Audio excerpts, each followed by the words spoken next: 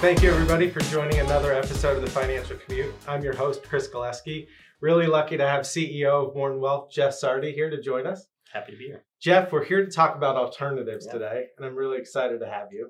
Excited to be here, too. So I know that the word alternatives comes up and creates a lot of confusion for investors, sometimes anxiety or fear, or just the uncertainty around it. Sure. Because alternatives can mean a lot of different things. We're known in the industry for doing a lot in alternatives because we've been doing it for almost 30 years. Yeah. We've actually invested in an entire team of close to 10 people to do due diligence and oversight and management and operational efficiencies within our organization to coordinate with those groups and to make our clients' lives a little easier. Mm-hmm. You know, we manage around $2.5 billion, which means that we're small, but we're large enough to be nationally recognized. And we can take advantage of some really unique opportunities that are out there.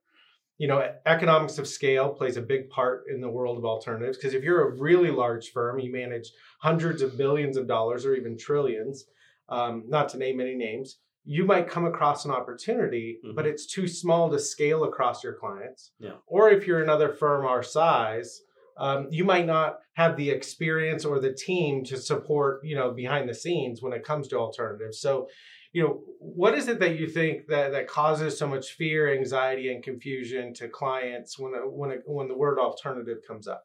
Yeah, there is a lot of confusion. We're always trying to demystify the concept. It's interesting on the heels of kind of thinking about this podcast. I'm reading a really interesting book right now. It's by Daniel Kahneman, someone we've talked about before, Nobel Prize winning economist, behavioral theorist. And he talks about this concept. He talks a lot about biases when it comes to investing. And he talks about this concept of familiarity. And obviously, investing in what you're comfortable with or familiar with. And obviously, alternatives are something different than that. But familiarity, it's a real interesting concept where what he says, and per his studies, familiarity is not easily distinguishable from truth. And so what he means by that is that, think about if you want to convince someone of a falsehood, of a non-truth. How do you do that? You basically repeat that falsehood over and over again, right? If you repeat something over and over again, and this is like kind of marketing 101, or, you know, dictators of the world are experts at this through their media channels. They just repeat falsehoods over and over again, make it familiar to their audience. And as a result, they'll believe it's truthful. Interesting. Yeah, it's really, really fascinating. And he shows this through some studies. I think it was the University of Michigan that did this study. Let's just say it's the two of us, okay. All right? Sitting in this study. We both have a computer screen. And up on my computer screen, it says, it could say anything, flower color. Let's say it just keeps repeating that, flower color, flower color, flower color. And for you, it's some other gibberish with some other words. And then we pause, and then we have questions that are asked of us.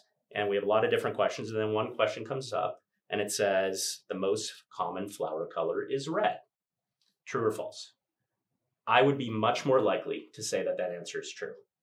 Even though... If the color that was flashing at you was red. No, nothing even with the color. Okay. Just the word flower color, I had an association with it. I was familiar with that phrase. No. And because I was familiar just with that phrase, I had no concept of the color, which is more common, red, yellow, green, doesn't matter. Huh.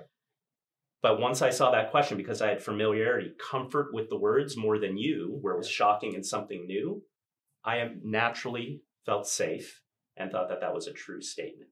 So if you put this in the context of investing, people that have only been exposed, whether it's through their family, their friends, their work, whatever, to just traditional stocks and bonds, versus somebody that, you know, grew up investing in real estate, or their family or friends or network, you know, spent a lot of time running their own businesses or overseeing real estate, there'd be a familiarity bias between stocks, bonds, and alternatives that would come into play when that takes place. Yeah, and I mean, it's human nature. That's exactly it. It's what you're comfortable, what you're familiar with.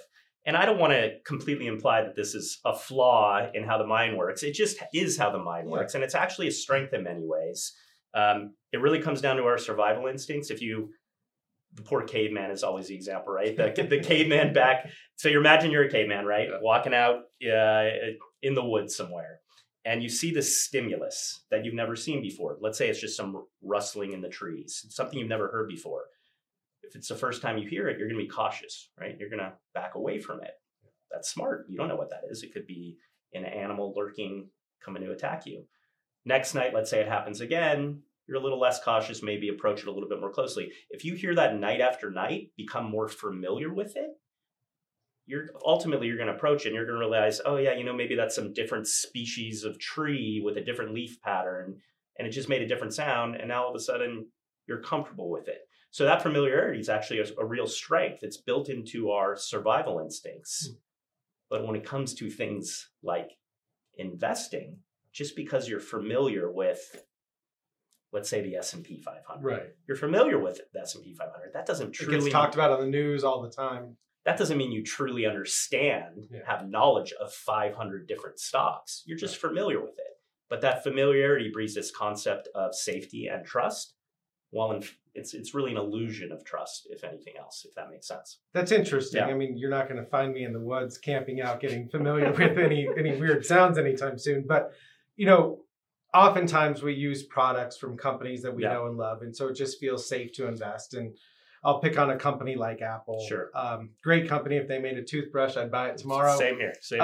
But, their business is so complex and it's so hard to truly value or understand the intrinsic value of something like Apple. Yeah. Versus like a piece of real estate, whether it's a single family home that you turn into a rental or an Airbnb or even an apartment building, like those are a lot easier to understand, value, and see the cash flow.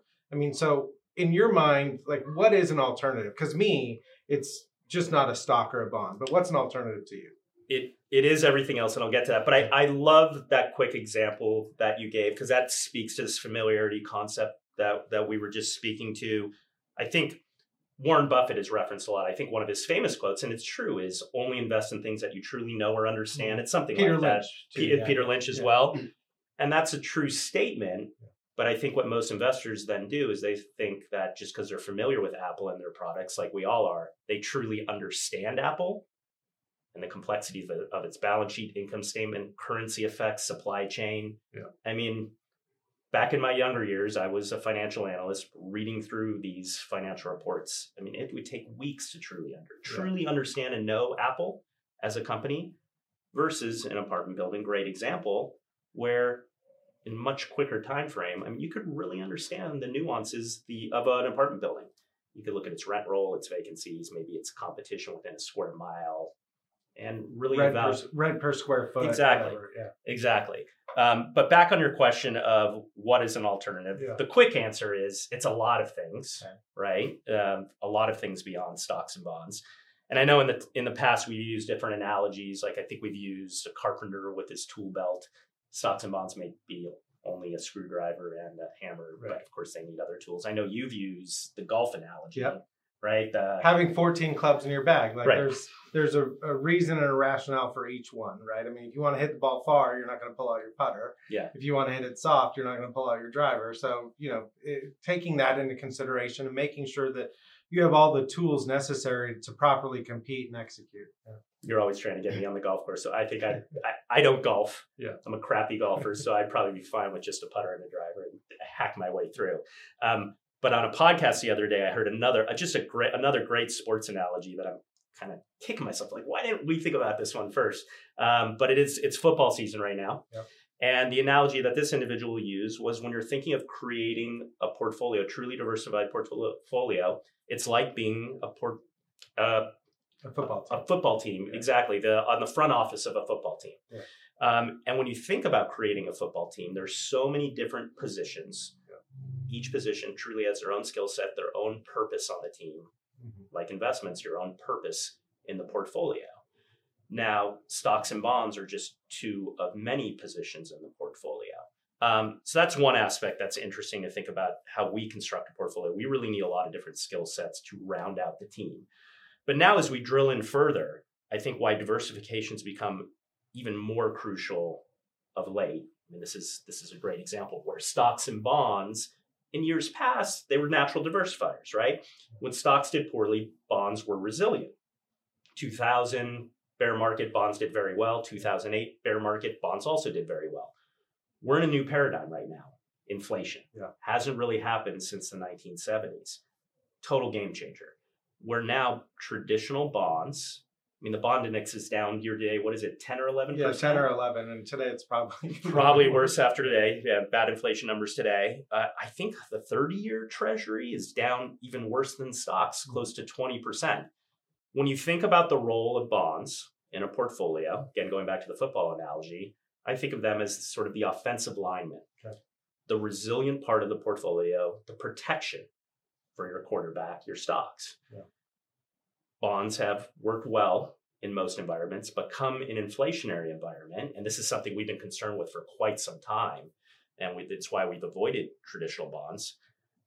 They're just not the 350-pound linemen that they were in years past. In this environment. Environment. They're much less than that. Like they look more like me than that 350-pound lineman. Yeah. So what we've done in terms of our drafting, to continue with the analogy, our investment team over the years of drafting offensive linemen is we, over the last several years, have replaced traditional bonds with other more resilient offensive linemen, alternative bond portfolios that are more resilient in an inflationary environment. And they've really done their job in this environment. And they've done a great job in this environment. So like using that analogy, because we're building our team a little bit differently, that allows our quarterback and our wide receivers and our running backs to still be aggressive or buy time to be aggressive down the road. I love that extension of the analogy. Yes, when you have a robust offensive line that is sort of the core of your portfolio, that even in inflationary environments going to be resilient, that still affords you the opportunity to be opportunistic with other things. Yeah. When you have a traditional 60-40 portfolio, 60% stocks, 40% bonds. Thanks for clarifying. You're just a deer in headlights. Yeah. Because not only are your stocks challenged, now your resilient part of the portfolio is challenged as well. So you don't have the confidence or courage to now be opportunistic in other ways. I think that's where, an environment like this in 2022 really hurts people because their safe money's finally at risk.